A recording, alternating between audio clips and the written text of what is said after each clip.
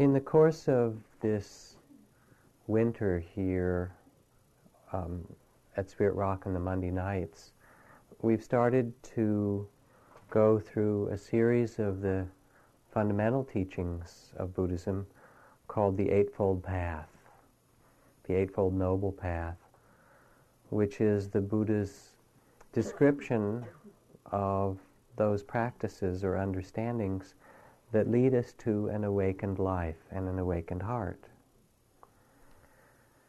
And we began a few weeks ago speaking about the first step of this path of awakening, which was right understanding. Seeing that in this human realm there is both joy and sorrow, pain and suffering on one side, and beauty and majesty on the other. There's birth and death and light and dark, and that our life is woven of these opposites. And also understanding that in the midst of this human life, where we have a measure of sorrow and a measure of joy, to sense that within us there are possibilities of meeting this human experience with much greater compassion and with much greater understanding, to sense the potential for awakening in our heart. And then the second step of wise aspiration or attitude is that if we wish to fulfill that potential, which is our own Buddha nature of great compassion and wakefulness, the spirit or attitude required is one of openness, discovery, seeing clearly what is actually the truth of our life and this world we've been born into, discovering how things actually are and being honest about that. And with that discovery, that quality of what Suzuki Roshi called beginner's mind, beginning to learn how we get caught and entangled, and also then learning how we can release the places that we're caught and really be free. So the next three steps for tonight and the following 2 weeks, the next three steps in this Eightfold Path are the steps that are traditionally called right speech, right action, and right livelihood, or wise speech, wise action, and wise livelihood. And what they speak about is the basic compassion that is necessary for us as human beings if we are to live a spiritual path. And that basic compassion means in our words and in our actions that we intend to not harm other beings, that our intention is to care for both ourselves and others. In the simplest possible way, it's very hard to meditate after a day of killing and stealing and lying. It's sort of hard to get the mind to quiet down. But more than that, if we are to live from this Buddha nature, from the most beautiful qualities that we already know exist within us, it's not just a question of meditating or having a particular attitude or understanding. We have to actually embody that as we move through our lives. And that becomes the foundation of a spiritual life. Otherwise, it's just good ideas. As William Blake said, if one is to do good, it must be done in the minute particulars. General good is the plea of the hypocrite, the scoundrel, and the flatterer. So it's not about having some great, I have a great Eastern philosophy, but actually how we live moment to moment. As a member of a teaching community here as well, when we have sometimes had our teachers' council and we talk about the practices that we work with, working with this step of the Eightfold Path, wise speech or right speech, is one of the practices that the teachers also say, boy, this is the place that my practice really grows, and also this is the place that I really need to learn to practice more fully. It's a very fruitful place. Now, in one of the Buddhist teachings, this quality of wise speech is described as a necessary factor of enlightenment. How could that be? What does that mean? We spend so much time talking. As human beings, the gift that's given to this particular incarnation that animals and so forth don't seem to have, maybe dolphins or whales a little bit, is speech. And an awful lot of our words are done on automatic pilot. I mean, the thoughts behind them are also on automatic pilot. That's why we become mindful of what's going on in our inner life. But then the words come out, and they can be destructive, or they can perpetuate delusion and keep ourselves and others asleep, or they can bring awakening. To be on a spiritual journey or to fulfill our Buddha nature is to discover that we can awaken in every dimension of life. And words are an important part of our human dimension. The poet Muriel Rukeyser puts it this way. She said, "The universe is made of stories, not atoms." The stories we tell ourselves, the thoughts that generate this world. Now imagine what our society would be like, this modern world, if people spoke the truth. You almost couldn't imagine it, could you? I mean, it's so far from modern experience. This is from Ram Dass. I went as a representative of the hippie community of San Francisco to meet the Hopi Indian elders to arrange a Hopi hippie be-in in Grand Canyon. This was the 60s, of course. We wanted to honor their tradition and affirm our common respect for the land. 4 elders sat at a kitchen table in an adobe building on 4 chairs. There were no more chairs when I got there, so I sat on the floor kneeling opposite them, so I could see over the table, but under it as well. The youngest of the Hopi elders was 65. The eldest 110. I could see their hands on their knees under the table. They looked like roots in the earth. There was something so absolutely connected about the whole quality of their presence, connected to that earth. We discussed what it might mean to bring together these different groups and generations of Americans. Then they told me about the difficulties they'd been having with white people. One of their braves had recently become involved in an auto accident with a truck from the Bureau of Indian Affairs. The BIA truck had been at fault, but the next day the BIA found a liquor bottle nearby and claimed the brave had been drinking. "We called the young man in," said one of the elders, "and we asked him if he'd been drinking." One of them looked at me and said, "He replied no." And then this elder looked me in the eyes quite directly and very simply said, "And he speaks truth." A chill went through me at that moment. It wasn't just that I believed him, or any suspicion I might have had was immediately silenced. I experienced a kind of primordial memory of a time when you just spoke truth, a time when relationships were built on trust. That's the way it was done, because that's just how people were. The time when a person's word was really gold, when it mattered what we said so much. Working for many years as a psychologist and seeing people in therapy, one of the questions I'll ask often at a certain point in our interaction or dialogue, somebody will go along and be telling me a story, and I'll pause for a second and I'll say, "Is that really true?" And then the person has to stop and look inside and say, "I've always believed that. I've said it. I mean, somebody else told me that. But is that really true?"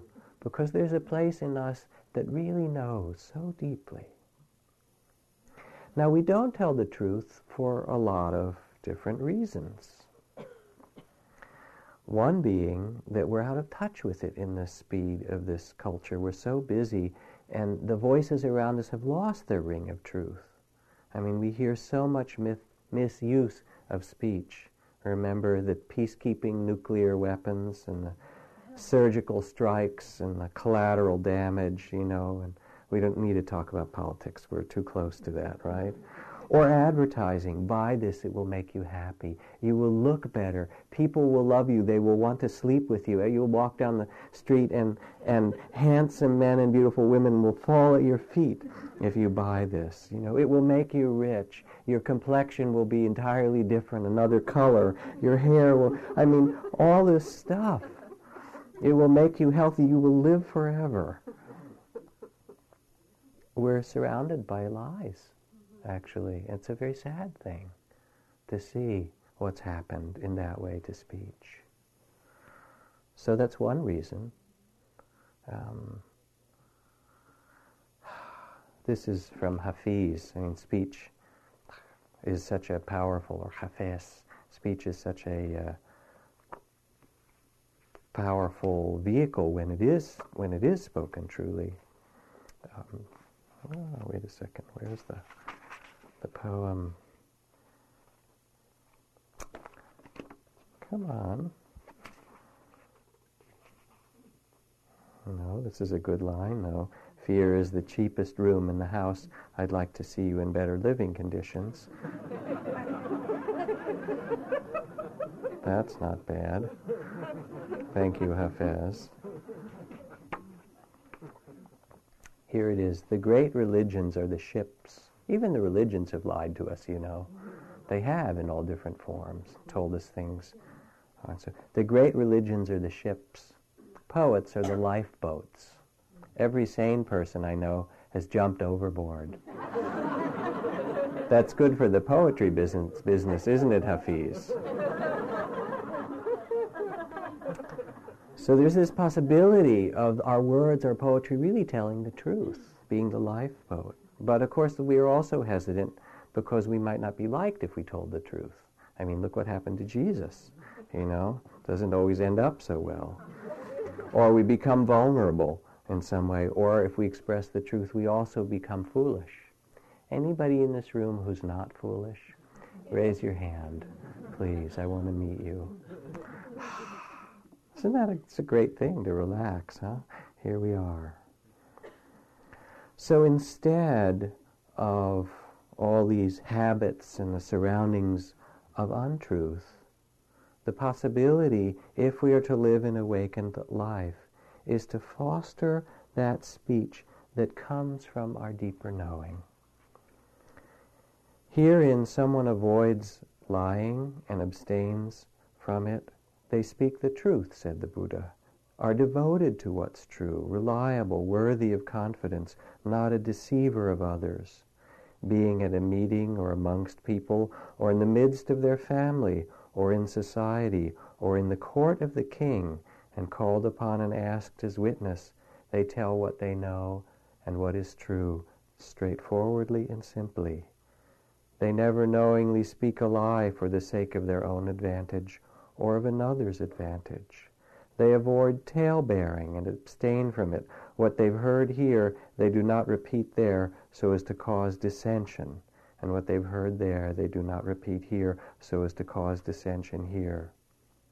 Thus they unite those that are divided, and their concord gladdens them. They delight and rejoice in words that bring harmony and benefit. That's the text on wise speech. To speak wisely, to refrain from causing harm, to refrain from false speech, from slander, gossip, tale-bearing. And the idea isn't to be moralistic about it. Oh, you're bad, you shouldn't do that. It's really about compassion. It's being aware of the power of speech and using it to express what is conscious and what brings freedom and brings compassion from ourselves to another being.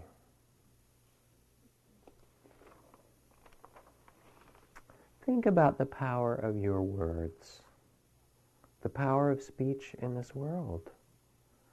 How many wars have started from words, even from different names of God? As if one name was worth killing thousands of people over as opposed to another name. And if we reflect, those few words that I wish I hadn't said because they stay for a long time. Or I wish I had said.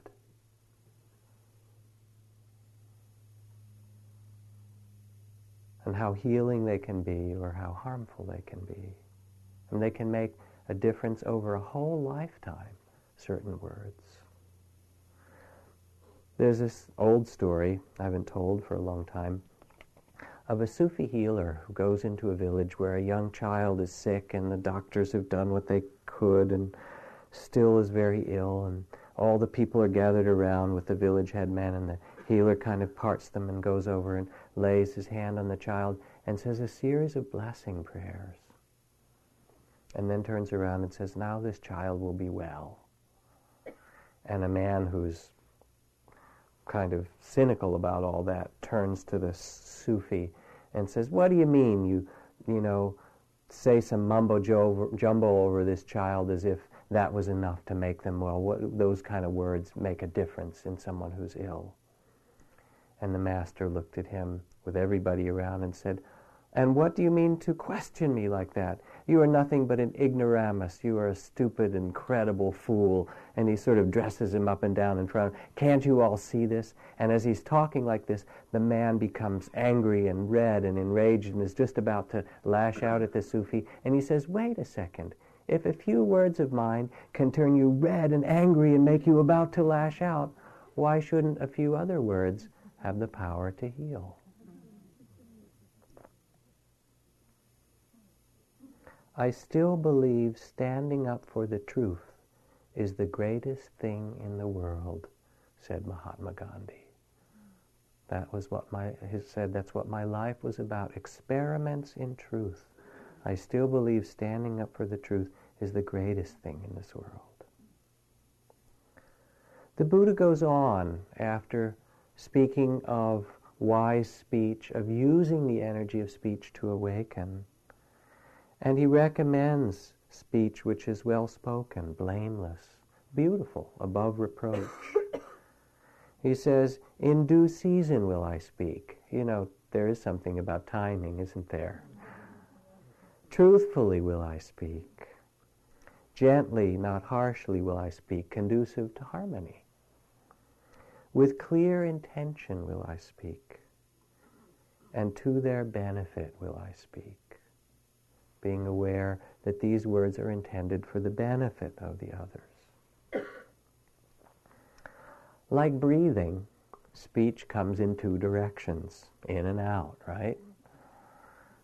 Two keys to working with speech, if you will. Out, and there the key is the intention in the heart. What is the intention from which we speak? And we'll get back to that. And in, to listen with the heart, to really listen. Story. Two trucks were standing back to back, and a truck driver was struggling to get a huge crate from one truck to the other. A passerby, seeing his desperate situation, volunteered to help, so the two of them huffed and puffed and struggled for a long time with no result at all. I'm afraid it's no use, panted the passerby. We'll never get it off this truck.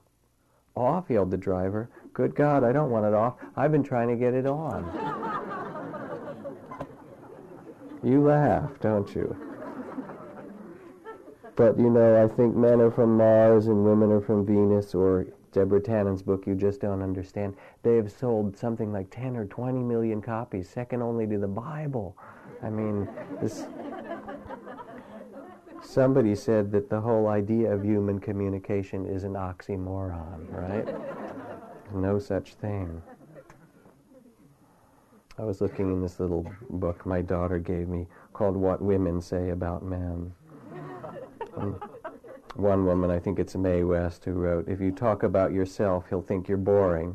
If you talk about others, he'll think you're a gossip. If you talk about him, he'll think you're a brilliant conversationalist. So, and then there's women speak because they wish to speak, whereas a man speaks only when driven to speech by something outside himself, like, for instance, he can't find any clean socks. Oh, well. It is prejudice, but it's funny too.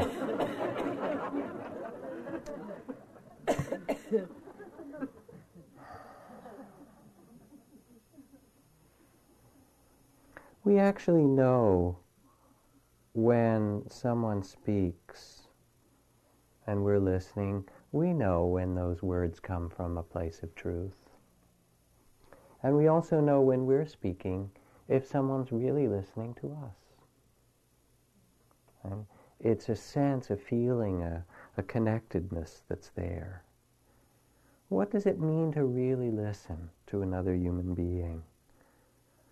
That kind of listening is somehow with our body, with our ears and our eyes, with our heart as well as our mind. It's a quality of true mindfulness, of bringing that attention to another. There's a quality of respect in it and compassion to really want to know, what is this person saying? And we know what it feels like. We already have this wisdom in us. We forget it sometimes, but we do know it. I remember being with Krishnamurti when he was giving a lecture in Ojai under the trees at the Ojai Foundation 20 or 25 years ago. And he was just seated on this one little tiny chair on a stage, this little hard-backed wooden chair, and there were, 1,000 people under these live oak trees. It was a very beautiful setting. He had a little white canopy over his head. And this particular day he gave a long lecture on the nature of death and letting go of the past and being absolutely free in the moment and so forth. And he'd finished lecturing the morning and afternoon. And he said, I was thinking of going on a bit this afternoon and this evening on how to live a life of freedom after going on this whole thing about death and so forth. Should I go on? Everyone said, yes, yes. He said, have you been listening? And they said, oh, yes, yes. He said, are you not tired? No, we're not tired. He put his head down and then for a minute, and then he looked up and he said, you're not tired? Then you haven't been really listening. He said, if you were really listening today, you would be tired. It was really a great moment, sort of chastising us. He said, no, there's something so mysterious that's there to be listened to, and you have to listen for that. Not the words, but what's behind the words. There was a man who went to a Hasidic master because there was a lot of trouble in his marriage. And the master said, to help, I suggest one simple practice. Go home, sit down quietly, and listen to your spouse. And listen to every word she says, really carefully. So he did for a couple days, and came back, said, didn't work. We're still a lot of conflict. And the master said, one further instruction. I want you to go home with your spouse and sit down and now listen to every word she isn't saying. Mm-hmm. Listen to what's not said behind all those other words. This is from Thomas Merton. I like this passage especially to read it now in the California winter rainy season, because more rain is coming this week, I think. The rain I'm in is not like the rain of the cities. It fills the woods with an immense and confused sound. And I listen because it reminds me that the whole world runs by rhythms that I have not yet learned to recognize. I came out to this cabin in the rain, and now think of it, all that speech pouring down, selling nothing, judging nobody, drenching the thick mulch of dead leaves, soaking the trees, filling the gullies and crannies of the woods with water, washing the hillsides. What a thing it is to sit absolutely alone in the forest at night, cherished by this wonderful, unintelligent, perfectly innocent speech. The most comforting speech in the world, the talk that rain makes over the ridges and watercourses and hollows. Nobody started it, and nobody's going to stop it. It will talk as long as it wants, this rain, and as long as it speaks, I am going to listen. That's quality that we know when we're present and mindful of really listening for as long as it needs to happen. In that way, there are two modes of communication. We've talked about them here before. One is the mode of protection, where you're not really listening, you're just worried about what's going to be said or what your position is or how to get your point across or how to get, that person to do what you want, and there's blame or fear or attachment or something. You've got a program. Do you know what it's like to be in conversation with somebody who has that? The other, instead of being defended or protection or trying to make something, is the mode of learning, of listening not in order to get your answer in or to figure it out or one-up somebody, but to really understand what do they have to say. And it's so interesting because that intention underlies true communication so that you can have the simplest phrase, what did you mean? And depending on the slight variation of the tone that you say it, what did you mean? It can be an insult. What did you mean? And that person will close down immediately because you're judging them. Or you can say, what did you mean? And really want to know what they meant. And those very same words become a doorway of opening and communication. The key to listening and to speaking wisely is the intention.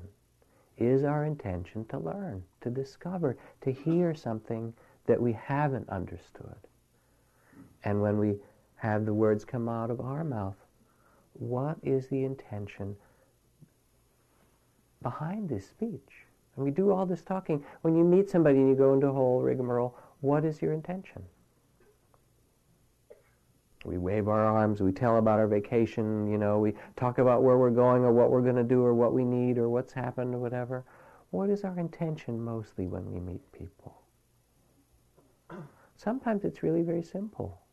We just want to say, hi, I'm in here, are you in there? Hello. Just want to make a little contact. It's good to see you again. And we go talking about, the weather or the sports or the politics or whatever it happens to be, when we're really just wanting to make contact. Sometimes we just want to say, I love you to somebody. But, that's a little too much to say. So we go in some other rigmarole. It's helpful to sense inside, what is it that I'm bringing to this conversation? What do I really want to say? It's also interesting to notice when we talk a lot about other people. That's that part of wise speech where the Buddha cautions against tale-bearing that brings dissension. And I like to tell this story of Joseph Goldstein, who's been my teaching partner for many years and friend. When he was first starting to work with the practices of awakened speech, he decided that he would not talk about any person that he knew, any third person that he knew, when they weren't present, just as an experiment for a month. He said it was amazing. 90% of my speech was eliminated, made for such a simple life. And so it becomes interesting just to look at how much time we spend with our words on what particular topics. What would it mean to treasure our speech, to speak like a Buddha? One old master who was a Sufi master, who was also a mime that I met years ago, he said that in his tradition it was believed that when you were born you were only given a certain measure of words, and so you had to take care with them and not use them all up. What would it mean to speak wisely? Well, even though I said it's important to be able to speak truthfully from the heart, it doesn't mean that all our speech has to be this kind of deep, profound, heartfelt, communication. It's fine also to talk about, the news or sports or the weather or things like that. In fact, I remember at the end of one retreat, people had been silent for a long time when we were practicing these exercises of mindful speech and listening and so forth, and people were quite open and very heartful. And after a while, I heard somebody say, came up to me, and they said, if I hear one more heartfelt thing, I'm going to throw up. I just want to find out how the giants did while I was sitting, or I want to find out, this or that. And there's a place for it, but there's also a place just to have the pleasure of communication. So I don't mean to get all kind of self-conscious about it.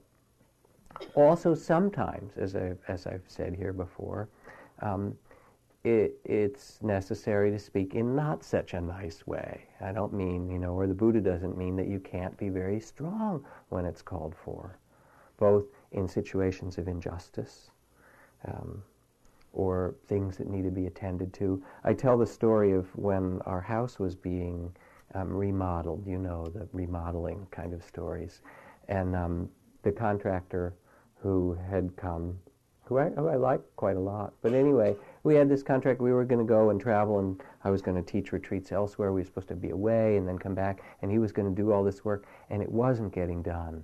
And we were about to go away, and I knew he was way behind. I kept saying, you got to do this. The roof has to get on. You've got to do all this stuff. And I'm back and forth and trying to get it done, and nothing was happening. I was getting so frustrated, trying this nice Buddhist way. Finally, one morning we were about to go on the trip. I got really worried and upset, and I just lit into him, and I said, "God damn it! You promised you that's in the contract, and you get your guys over here, and or I'm going to haul your ass to court." And this is, I was really into it. And he looked at me and he said, "Oh, you want it done? I see. Yeah. I'll get my other crew over here in the morning." And then I realized, it was just I didn't speak the right language. I was not speaking contractorese, right? And once I got the language right, he wasn't insulted. He said, "Oh, you want it done? Sure, cool. I'll get it over."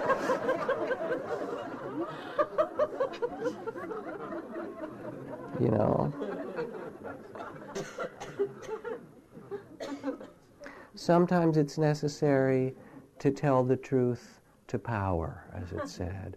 Not in this, I don't mean in this example of the contractor, but I mean against the exploitation or the racism that's so prevalent in our society, or the injustice that we see around us. Sometimes that's what's necessary, and it takes very strong speech.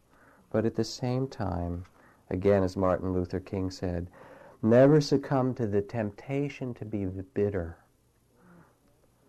As you press for justice, be sure to move with dignity and discipline, using the words and the weapons of the heart of love underneath it all. Which is to say, as we act, even if it's very powerfully, to stay connected with the heart. And even in anger, because sometimes there's a place for the expression of anger. It's very helpful before you say something that's angry to look inside and sense what's your motivation, what is your intention, and also to see what brings the anger about in us. Because if you look, once you get all upset and angry, at least when I look, underneath very often is hurt or fear or something like that. And if I can express this deeper feeling that I'm afraid when this happens, or I feel very hurt by that, or whatever it is, that person gets kind of interested to hear, "Oh, I'm afraid," or "I'm hurt." But if I say, "You did that," and so forth, and I don't say that I'm really afraid what the consequences of that will be, or how that hurt me or might hurt someone else, it doesn't make for such an effective communication. You understand? So it's not that there isn't a place for it, but it sure helps to know what is the experience in the heart that brings that anger about. Wise speech, it's the practice, giving voice to what we know, to the wisdom that's there in us. To do so requires letting go of a particular kind of pride, and that is of trying to be right. We love to be right. I myself have been known to enjoy that, especially in my family. Having a teenage daughter helps a great deal, kind of straighten me out from that. Instead of being right, it's to to listen to what's before us and what's in front of us without being so afraid of what's true. I haven't read from this book in a long time. I used to read from a Children's Letters to God. Lots of people have seen it. This is from a different edition of it, just 2 little letters. Dear God, this is from some 8-year-old or 6, 7-year-old. Dear God, what is it like when you die? Nobody will tell me. I just want to know. I don't want to do it. Your friend Mike. And then this one. Dear God, are boys better than girls? I know you are one, but try to be fair. Sylvia.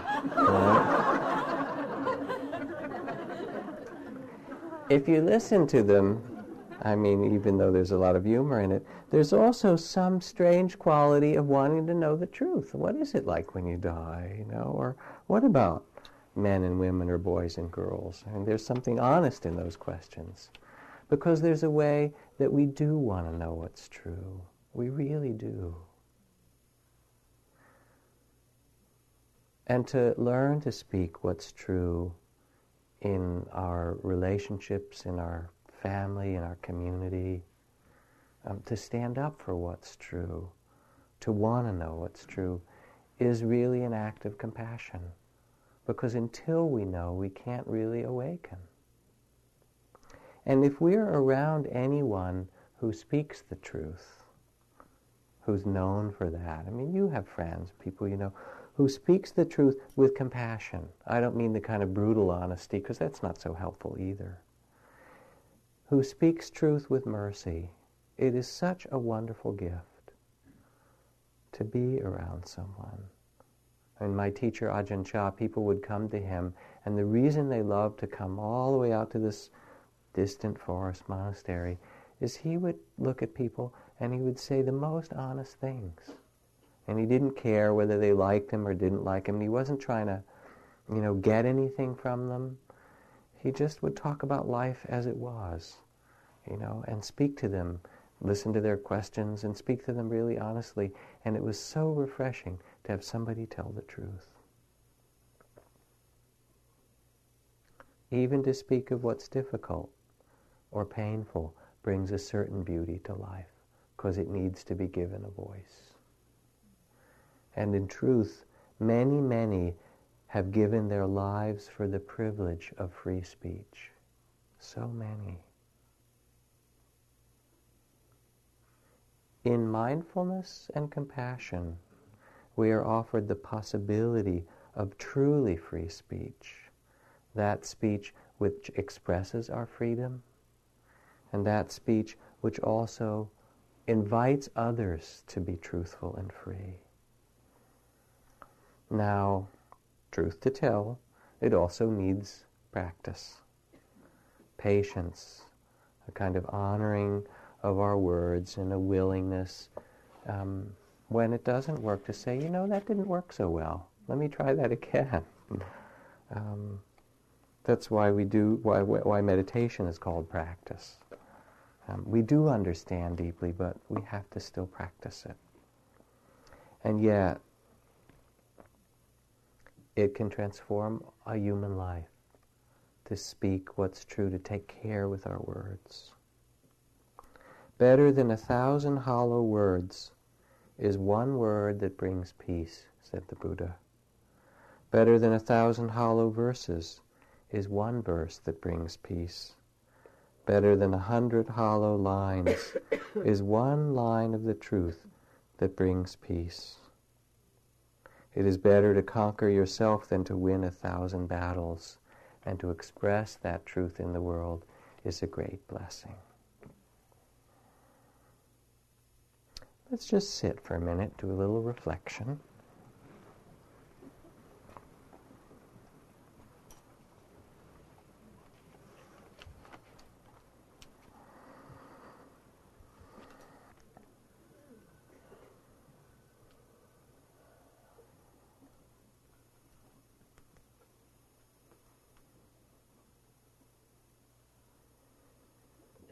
First, just coming back to this moment of embodied presence, the breath, the body seated here, the awareness and space of just this moment.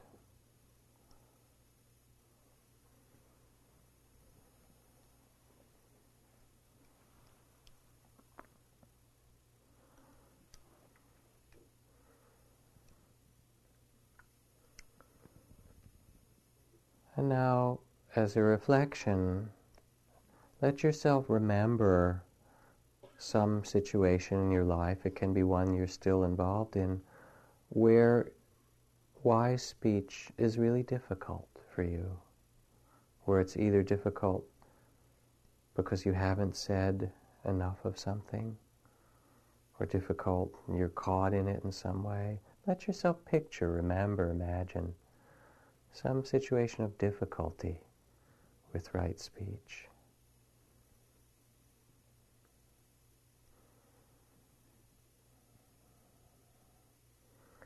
And as you're there, remembering it, picturing who you're with, what's going on, imagine, any way you can, picture, think of, quite simply, that some wonderful, wise being like the Buddha or the goddess of compassion, Tara, Kuan Yin, comes along, just as you're in the middle of this situation, and stands next to you, puts their hand on your shoulder or your body somewhere, very kindly comes up,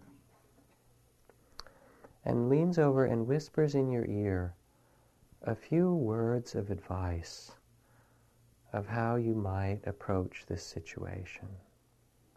Let yourself imagine, sense, picture, what is the goddess of compassion or the compassionate Buddha advise you in how to speak or act in this situation.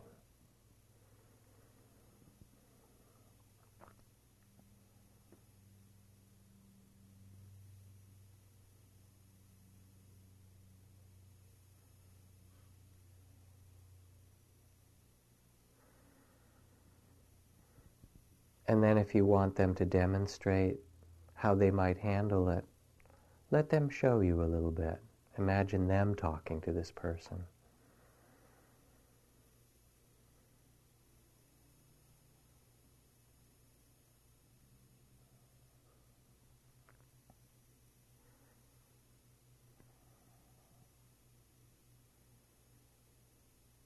When they finish up showing you how they might handle it, they bow to you and you bow back, thanking them for the advice, and come back just here with their words of advice or whatever that image or sense might be.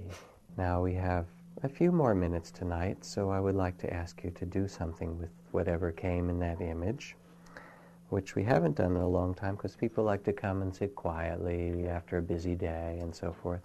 I would like you to turn in a moment to someone sitting near you so that you're partnered, and if it has to be three just because of the way the chairs or something, that would work okay too, better too. And we will take about 10 minutes. What I want you to do is to sit quietly at first, not to start to speak, just to sit in the presence of this person, know that you're going to speak and you're going to listen, and speak about anything that you might have learned in that situation that you imagined of how you might do it, or what the Buddha or the goddess of compassion might have suggested or demonstrated, or anything from this teaching of right or wise speech that might be important to you, and then listen to what they say. And it's just a way of practicing wise speech and giving voice. Now the important thing is it's not that you're going to be self-conscious and super mindful. To be aware simply means that you're present as you listen, and that you notice what happens as you talk. And it might be that you're nervous because you don't know this person, or it might be that the words are awkward or they're not awkward. To be mindful is simply to notice that with compassion, without judgment. So let's practice a little bit. Turn to someone. And sit just for a moment, a few seconds quietly. This is not like looking in their eyes, some soulful Sufi stare or something. This is a friendly conversation. And then a few minutes sharing about what you know about wise speech, because you do know. What did the Buddha tell you, or what do you know yourself? Go ahead. 3 or 4 or 5 minutes each.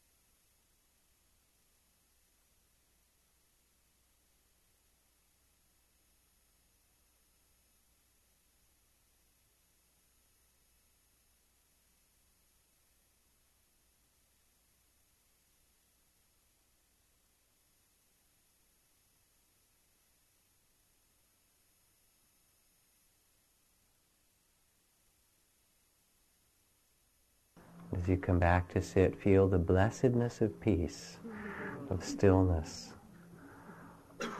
All that energy in the room and in your body, let it be there, be really big and spacious. Open yourself. And then let the silence be like opening the gates and the windows and doors, and the big breeze move through all those words and carry them away back to the stillness of the breath and the heart.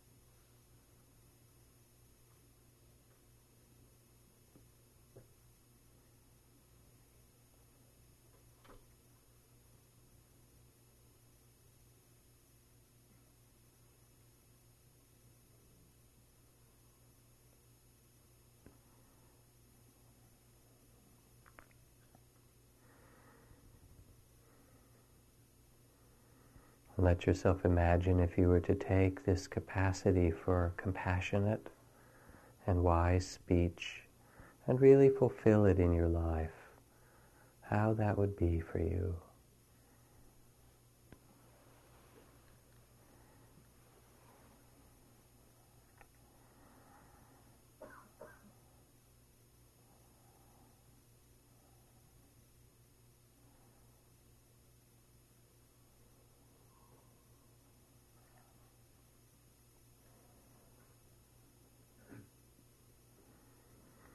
And let's end with a different sound, a little bit more harmonious than all those many words. Simply the chant of the word, the seed syllable, ah, which is the syllable that means to open or release or let go, to make space for. And so we'll sing that sound, ah, for a bit, and you can feel the vibrations of that speech as it moves in your body, and then we'll go out into the winter evening.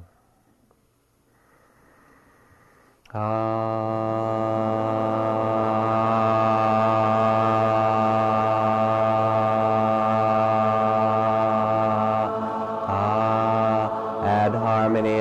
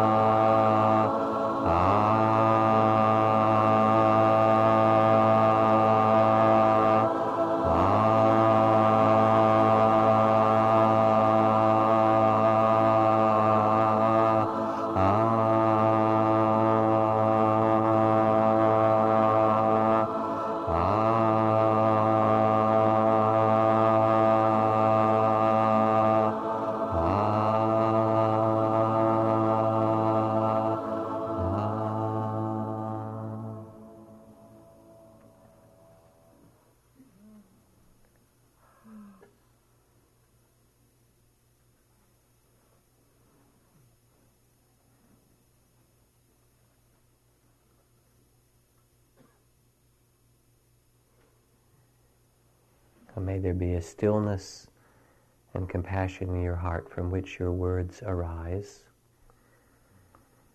Take care this week ahead, and may it be filled with blessings. Thank you.